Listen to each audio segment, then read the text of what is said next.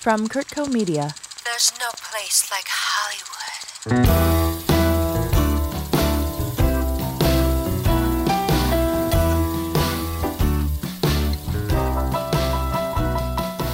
Welcome to another special episode of Hollywood Unscripted Stuck at Home. I'm Jenny Curtis, and today I'm virtually sitting down with Jessica Rhodes, executive producer of Sharp Objects, Dirty John, the Betty Broderick story, The Affair, and Amazon's new original series, Utopia. Previously head of television with Blumhouse Productions, she is now spearheading her own company, Pacesetter Productions.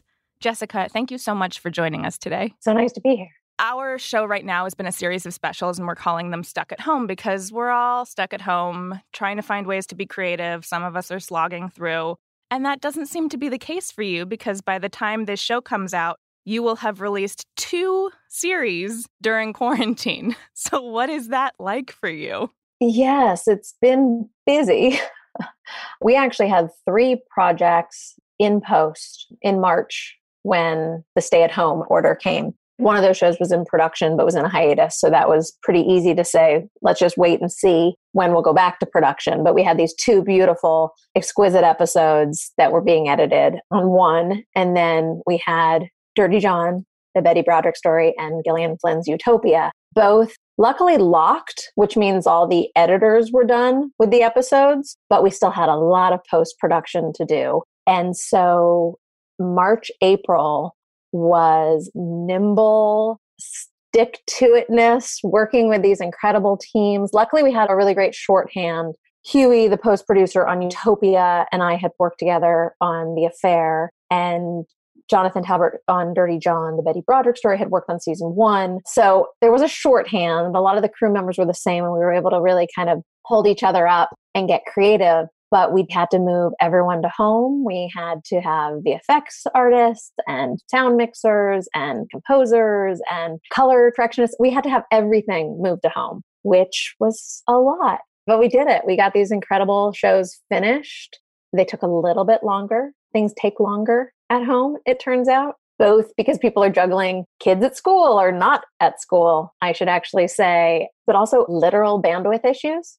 Visual effects shots take longer to do and to send back and forth and home internet. But we got them all done, and Dirty John came out in June. And then here we are at the end of September. I don't think we thought Utopia would come out while everyone was still at home. But here we are. What you going to do? It's a good show for people to watch at home. It certainly is. And I want to go to that in a second. But first, I can admit I am always learning. There's always something more to learn in this industry. And until I started doing research for this interview, I had never heard of a non-writing executive producer. I didn't know that was a term. But what is it you actually do on set and with your talent and writers and creators? I'd like to think of it as hands supporting. Television has always had non-writing executive producers. There's always been producers who help get shows made, help writers develop them and shoot pilots and then take them to series and help staff them and help along the way. So I'm not doing anything different in that respect. I do think from the moment I started producing, for me, I kind of live for writers. That's why I came to television. That's what made me know it was the right place for me. My brother's a writer. His friends are writers. So some of my very first experiences producing and supporting writers were genuinely people I loved. And that felt really good to me. I think that was what I was meant to do, is help creative people take their visions and get them across the finish line, hopefully resembling what their vision is, and it takes a lot of people to do that. It takes a lot of work to do that. So what I just try to be is a partner to the writer whose vision we're all here for. That's my partner. And that's the person that I wake up in the morning for.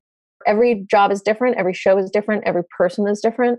I just try to be where they can't be or be where they need support. So starting young and working with your brother, when did you realize, oh, this is a job that I want to do? No, it's crazy. Someone the other day told me that I was, meeting with one of these mentorship programs, and this lovely young woman was saying that she wanted to be a non-writing AP. And I had the same reaction you did, Jenny. I was like, how do you know what that is? Like, I did not know what that was when I was in college. There certainly weren't classes on it, and there are now. There's classes on TV production, which there weren't even. There was film programs, but no one was really teaching the TV landscape when I came up. But I was a Buffy the Vampire Slayer fan. Mm-hmm. And I remember seeing Marti Noxon's name come up, executive producer, Marti Noxon. I saw the I in Marti, and I very distinctly remember being like, that's a woman. Again, I didn't know you could be a non-writing EP. I just saw that a woman could be an EP in TV. Like that was what that taught me. And then I kind of just kept moving forward, which is I want to be an EP in television. I love writers. It seems like writers could use someone to bat ideas back and forth with. That's a job. It's kind of how it happened. I mean, it's so embarrassing because she's now someone I consider such a close friend and confidant. Having Marti be kind of the impetus for what started your career, then what was it like working with her? Because she did Sharp Objects, right? Yes, it's insane. I mean, Marti knows this, so it's not that embarrassing because I think I told her the first time I met her. She came in, I was at Blumhouse Television, and she came in to say, this is what I want to do with Sharp Objects. It was on the feature side, and she said, it's a TV series. And she came in and she and I just hit it off right away. We were volleying back and forth and we were talking about what the series was and what we loved about the characters. And it was instant. There were other people in the room, so I kept my cool. And then I think it was like the second time we met and I was walking her out. And it's funny because it was at Blumhouse, and the Blumhouse, there's like secret hallways and they're like small. I mean, it's Blumhouse. So it was like down some like creepy long hallway too. Can't believe it. And I was like, I just have to tell you, I'm the biggest fan and you're the reason I'm in TV. I totally geeked out. And she was like, cool, Ducky. You know what I mean? Like, she was like, that's great. And I never mentioned it again. And then we became so close and so just knew we wanted to spend so much time working together. And then the story came up a couple times while we were doing some panels for Sharp Objects, and we had to relive the embarrassment. And now I just own it. It's good to be a fan. It's like a combination of my brother and Marti, which is perfect because writers should be the reason I'm here. I saw an article where she discussed how she and the director, Jean-Marc Vallée, would get into real sparring matches over creative vision, and she had to put you and some other producers in between them. What was that experience like? Here's the thing. The show is brilliant. The show is absolutely brilliant. So everyone wins. And I think some of those creative disagreements actually made it better. I do believe that. I think a lot of the times it was about something not being clear to one of them. And so the process of making it clear made it better. But it was tough. It's very tough to make television when you don't have a singular vision. That's just really hard. And we all learned from it. And that show would not be as brilliant as it is about every single word on the page, which we all made sure to follow. You met Gillian Flynn on Sharp Objects. Mm-hmm. Now she is the creator of Utopia, and this is her first time show running, if I'm correct. Mm-hmm. I'd love to just hear about your relationship with her and your collaboration with her, because she's quite a voice, as you've said. She's incredible. Working with first-time showrunners has become one of my greatest joys because it's really helping them actually know what is possible, what they can say no to as well as what they can ask for, and where to set their limits. And that's how I approach working with them. Like the Martys and the Alexander Cunninghams, they know how they produce a show and how they want to produce a show and how they see it. So with them, it's just great. Like, how do we double the effort because there's two of us? And how can I be helpful? And how can I be in more places? And how can I help you get what you want? But with first-time showrunners, it's so much fun, especially women. We want to be A students. We want to do well. But I think everyone it's their first shot wants to do it perfectly, wants to do everything. The job is too big for one person. And so what it is an effort and restraint and knowing when someone actually needs that from you and when you need to work on your schedule, not their schedule. And so getting to work with Gillian, who had every answer in her head, she wrote all the scripts. So there was never anyone else that was going to be able to give you the answer. So everyone needed her and everyone wanted to get inside her wicked head. And so really it was about how do we build a structure under how do we bring in the very best department heads? How do we bring in the best producing partners who can help this single person be in all these places at once? And I think that was an adjustment for Gillian from obviously writing novels, but then writing screenplays. For features, it's more of a director's medium. Even on Sharp Objects, where Gillian was in the writer's room, it was amazing. And then she was on set and she was the Bible of the show. And so everyone obviously wanted so much access to her, but it's very different, especially on a show like Utopia, where there's so many twists and turns and hidden reasons why, and how she wanted things executed was so precise. She did such an amazing job. I mean, it's 100% Gillian. And it's a great show. I've seen almost all of it because they were nice enough to leave off the ending episode from the screen. Sorry about that. We kind of had to. But I'm excited to see that one. It's based off of the British version of Utopia, which was created by Dennis Kelly, who is an executive producer on the show. So what was his guidance there? And did he allow Gillian to have her own vision, but also was it hard for him? What was that like? I mean, Dennis was incredible in the fact that I think, not unlike Gillian is with her novels, that she doesn't adapt. His series exists, and nothing she does in her series is going to change what his was. And so he really gave her space to make her series, which again is very much what Gillian did for Marty, with Sharp Objects. And so he saw scripts and he saw the episodes and he was incredibly complimentary and very supportive. I know that they had their conversations over the years. It was a long process. It was a long development process, but he knew it had to be hers, especially because it's an English language show. So if you're going to remake an English language show, you have to be changing it. You have to be reinventing it. It has to be yours. And this version's Gillian's. I'd love to hear more about the process. How did it start? How did you come on board? Where did it all begin? So Gillian had been developing it for a number of years at HBO when Gillian and I got to know each other on Sharp Objects. And they were just in the process of deciding it was going to be at a different network. And so Gillian asked me if I wanted to come and be a part of it. She sent me the scripts, all of them. Sorry, not to rub in the fact that I got the last one. And I remember distinctly because I had flown into Albuquerque to visit Andrew Miller's set of Tremors. And I'd gotten in late and I had to be on set early in the morning. And I started reading on the plane and I kept reading. I got into my hotel and I checked in and I kept reading and I read until 4 a.m. And I think I had to wake up at 6 or something. It was like the stupidest thing I could have done, but I couldn't stop. You binged the series, I'm sure you know. I couldn't stop. Every new script, I couldn't believe how much it subverted what I was assuming and expecting. Gillian is wickedly funny. She has this sense of humor in person that it's dancing through her pages, but a lot of the times it didn't appear in dialogue. You're not laughing out loud when you're watching Sharp Objects, let's be honest. But like Utopia got to have these laugh out loud moments that Gillian's full of. So I was so excited. It was just such a different side of her. And then we went and we set it up at Amazon and we were off to the races.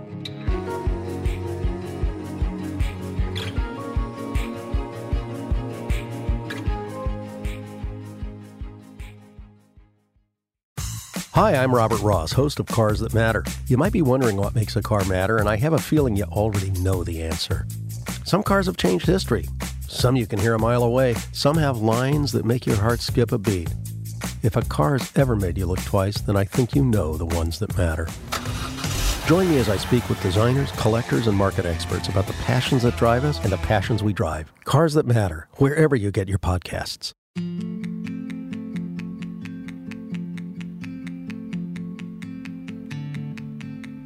I saw that Gillian said, it's not that violent compared to what Utopia is. It's a very violent show. I should say, by the way, about the violence, made much more awkward that we were doing all of the post work from home.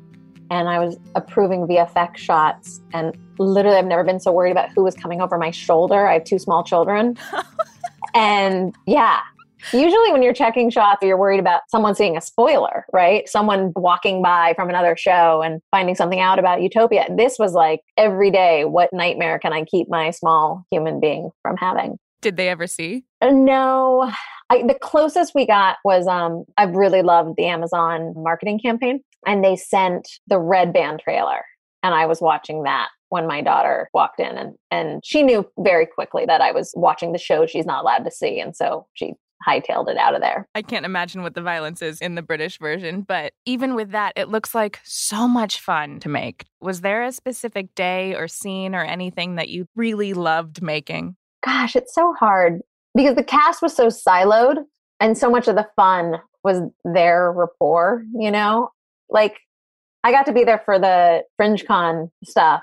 It's always so fun when it's not just everything in Gillian's mind or your creative's mind, but all of the department heads' minds, the wardrobe, the production design. And it would be not just our core cast, right? You'd look and a costume would walk by you in the cosplay. And it was brilliant, right? Because they were having to invent all these characters. Like every graphic novel, every character you'd see on the floor was this harmony between production design and costume design, being like, let's create this character in this graphic novel that doesn't exist. And that's to me so much fun. That's the stuff that, like, let's put on a show.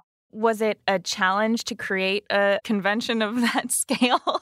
It was this weird thing. Gillian had this idea that it's FringeCon, right? So it was very distinctly not supposed to be as cool as San Diego or New York. So that was a little complicated, right? Figuring out like the scale of it. The crazy part about that is that hotel is real and has this honeycomb roof and honeycomb balconies and is super kind of weird.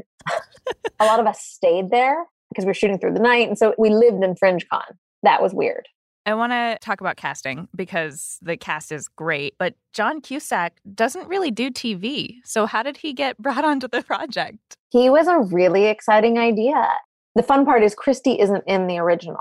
He's not in the UK version. So that's a completely original character. Oh. We loved him the moment his name came up.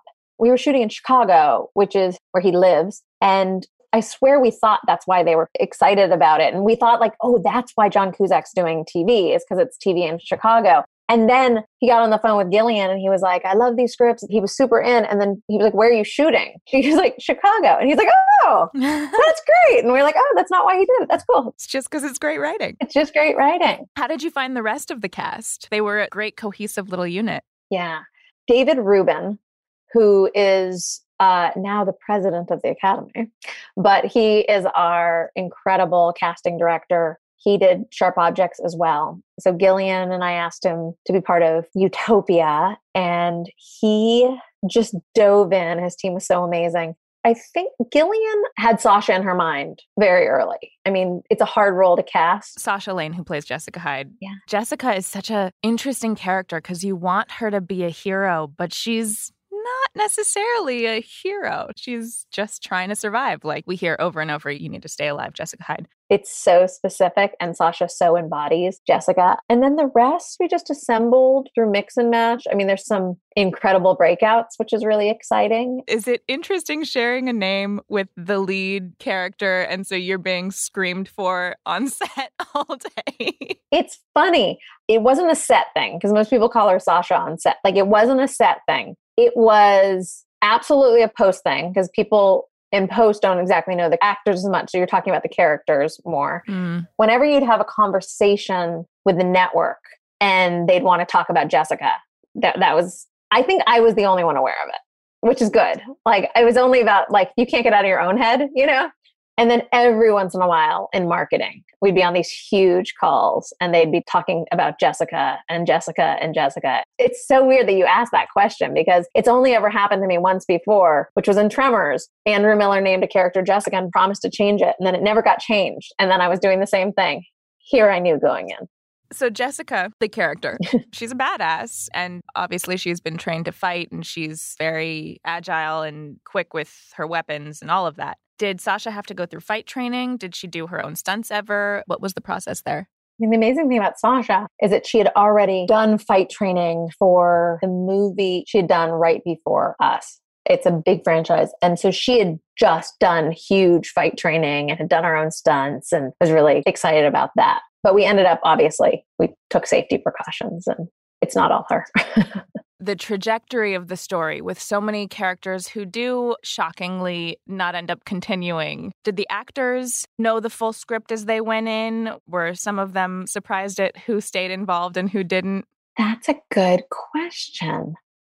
I don't think I can answer it without spoiling anything because if you've seen the show, a couple of them knew going in. Not all of them.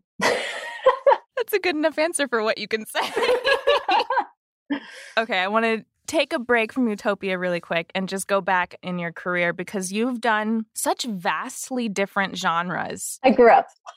It's like watching you grow up because you really started with Disney and Nickelodeon and working with Ashley Tisdale. I'd love to hear more about those years and what you learned from them. Yeah, by the way, now my kids are watching those movies and those shows. And now it kills me that my kids can't watch my shows. They will eventually. I know. It's so crazy. I mean, look, I started producing when I was 22 years old. So I knew I wanted to produce. For some strange reason, thought I should be able to do it. And I had to figure out why people needed me, why I could be useful. And there's not that many things for someone with my experience to do. So I did figure out early that the family space was welcoming to me. I was young. I was closer in age to the audience. And so I could at least seemingly have my finger on the pulse. I got along with the actors and I was able to make a lot of shows for Nickelodeon and Disney. And I got to know the executives extremely well.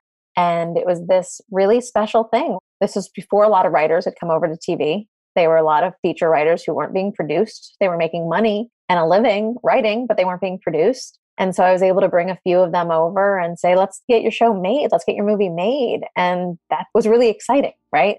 I was young and I didn't have real ties to LA. And so I think I was in Vancouver for the majority of several years, going one show to another. It was incredible. And I'm a firm believer in that 10,000 hours, the Malcolm Gladwell idea. I got 10,000 hours as a producer extremely young. And I got to a point where I could be calm and collected in almost any circumstance. And I was ready to make television that matched more what I wanted to watch and what I wanted to read, what I wanted to say. And so I was looking at how to transition. And again, it came down to writers. A lot of writers who I had worked with had told their reps that they wanted to do more with me. You know, it was that. And so a really great guy at CAA, Frank, was like, Jason Blum's looking for someone to head his TV company. Like, would you ever do that? I know you've been a producer on your own all these years, but like, is that something you do? And I said, yeah, let me meet him, because I was definitely looking for a change.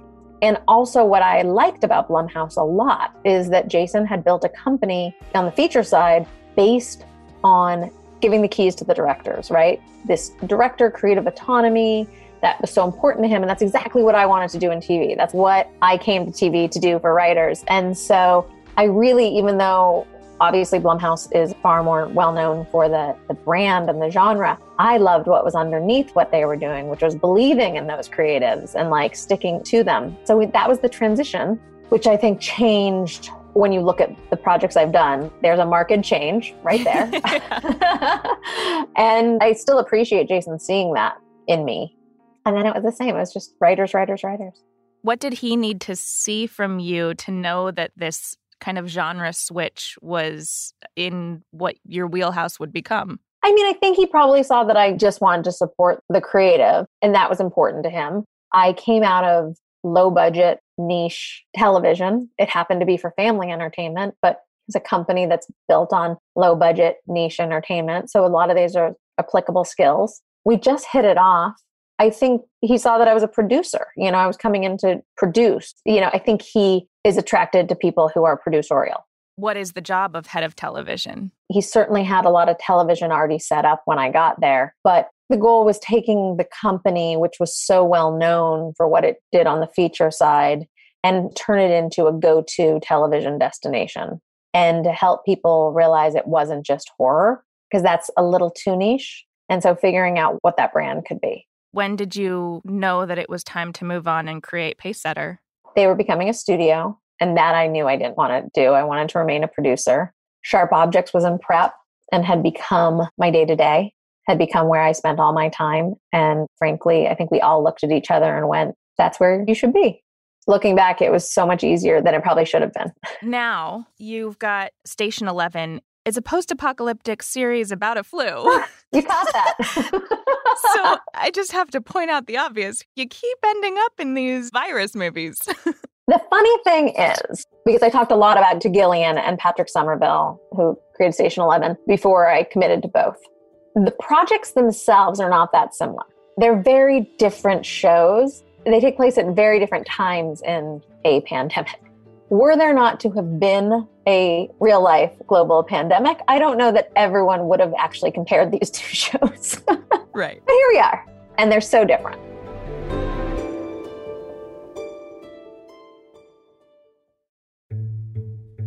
A Moment of Your Time, a new podcast from Kurtco Media. Currently 21 years old, and today I felt like I'm magic gonna read extended a poem from her fingertips down to the base You of have to my take care of spine. yourself because the world needs you and Trust your me, voice. every do-gooder that asked about me was ready to spit on my Her dream. fingers were facing me. You can feel like your purpose and your worth is really being It's gonna questioned. stop me from playing the piano. She buys walkie-talkies, wonders to whom she should give the second device. Cats don't love humans. We never did. We never will. We just find The ones beauty that are of rock climbing is that you can only focus on what's right in front of you. And so our American life begins. We may need to stay apart, but let's create together. Available on all podcast platforms. Submit your piece at kurtco.com/a moment of your time.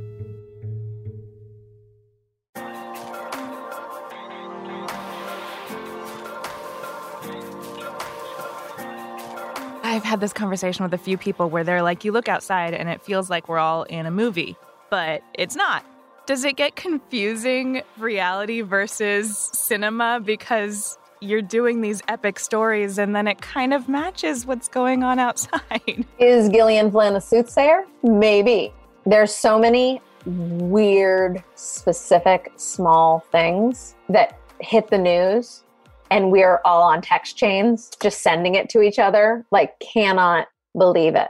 No one's wearing masks in the crowd scenes outside the hot zone. We had an epidemiologist, like we had an advisor. It didn't occur to any. I mean, it's so funny. It's so pre-2020. What was the reaction that you and your team had when the pandemic hit in real life, having it relate so closely to your show? Well, our first thing was we had a mixed playback that needed to be rescheduled. Like, we had this one thing that we were every 12 hours taking a temperature check on everyone to be like, is it safe? Should we do it? Should we gather? Okay, no, this is a real thing. We're going to push that. We're going to figure it out. So I think, honestly, we were so laser focused on producing the show that I think that is when we all went, this might be a little too close to home. I want to talk briefly about Start with 8 Hollywood, the mentorship program. Could you tell us a little bit more about what it is and how you got involved? The internet, the Twitter. I mean, it's absolutely incredible. And there's bad things that have come out of social media, and it is also nice to connect with people. And I saw quite early that some of the organizers were putting it together, and I reached out and I said, I'm here if anyone's interested. And they said yes. Then they introduced me to 8 incredible young women. It's amazing what they were able to create so quickly.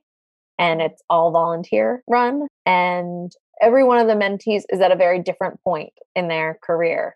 There's literally a young one who's never done anything, and we're having conversations about what it is to be a writer's PA and whether or not that's the right thing for her when rooms reopen and people gather in person. And other people have shot independent features and independent pilots, which I don't know if that's a good way to spend your time, but I really appreciate that they're doing it. I think that that's the thing. People don't have mentors. So people don't have people saying, I don't know who's going to watch that.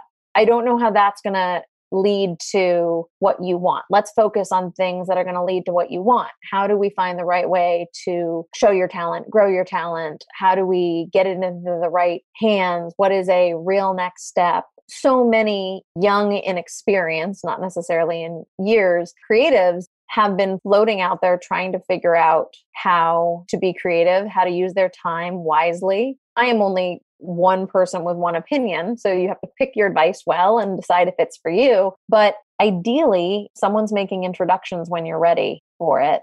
And I like opening the barriers to entry because so much of this industry is absolutely who you know. It just is. That's okay as long as you have opportunities to know more people and people that frankly have different opportunities than you. I do want to ask then, what is it that's not the right step necessarily about shooting your own independent feature or pilot? I think feature is great because there's actually something you can do with it.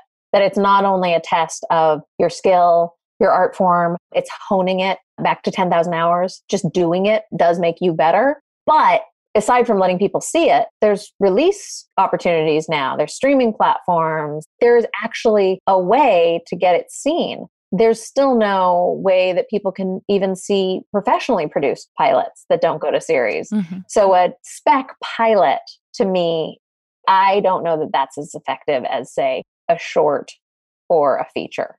That's a really specific, I don't know that how many people are walking around shooting spec pilots. We are kind of taught, make your projects so that you have something to show when you get the chance to meet someone because the door has opened. But it makes sense if you've put all this time and energy and money into a project and then you can't put it out. That's just my opinion. I think that you want things that you work on to not only get to showcase what you can do, but hopefully have a life for all the people that worked on it.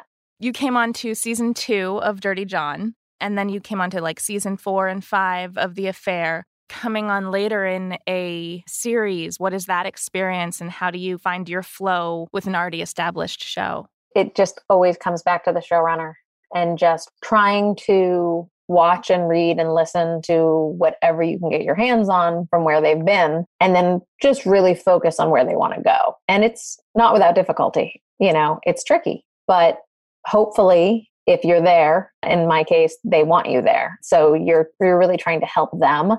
And luckily for both those two examples, I was a huge fan of the shows to begin with, and obviously the creators. So it's just an opportunity to work with them.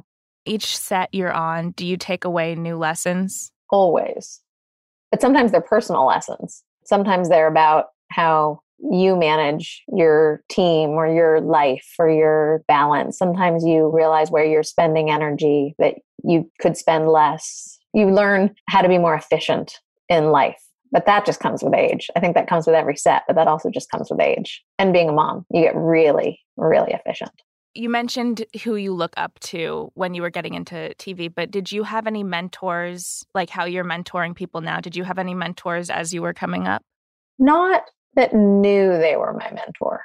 What I had were people whose careers I was watching and careers I was learning from. And sometimes it was learning what I didn't want to do.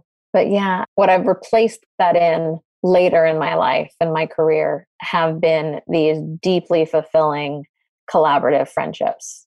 But that's a generational thing too. I think that's why a lot of women of my generation, especially, are trying to be supportive of younger men and women that we see talent in. So if you were mentoring young Jessica right now, what would be your advice for you? That's a good question. Wow. It's a really good question. Because I do think every mistake you made gets you to where you're at, right? I think just take it less personally. Get out of your own head. And it's really weird advice to give from home when we're all so in our own minds and so in our own space. It's really easy to forget that people are fixated and obsessed with their own things and their own issues and their own concerns. And it so rarely has to do with you. I think it's really easy to overthink things, especially as someone who wants to be liked. That's a human trait. And I think to just not take it personally. It is a business. So I always wrap up on the same question, which I am excited to hear from you because you have a different perspective. But what does it mean to you to have a life in storytelling? Again, it's funny being asked at this moment where people need outlets more than ever. They need escapism more than ever, entertainment more than ever. For me, I'm always interested in what writers have to write, what storytellers have to explore, what tales they have to tell. And I think in moments like we're in currently, you're literally watching writers write their way through it. And those are the stories I want to help tell. And those are the stories I want to watch. So for me, being a part of telling those stories, that's how you connect. I truly believe that. Jessica Rhodes, thank you so much for joining us today. Everybody should definitely watch Utopia. It is on Amazon. It is a great show. And thank you so much for talking to us today. Thank you, Jenny, so much. Have a good one. Hollywood Unscripted is created by Kurtco Media. This special episode of the Stuck at Home series was hosted and produced by me, Jenny Curtis, with guest Jessica Rhodes, co-produced and edited by Jay Whiting. The executive producer of Hollywood Unscripted is Stuart Halperin. The Hollywood Unscripted theme song is by Celeste and Eric Dick.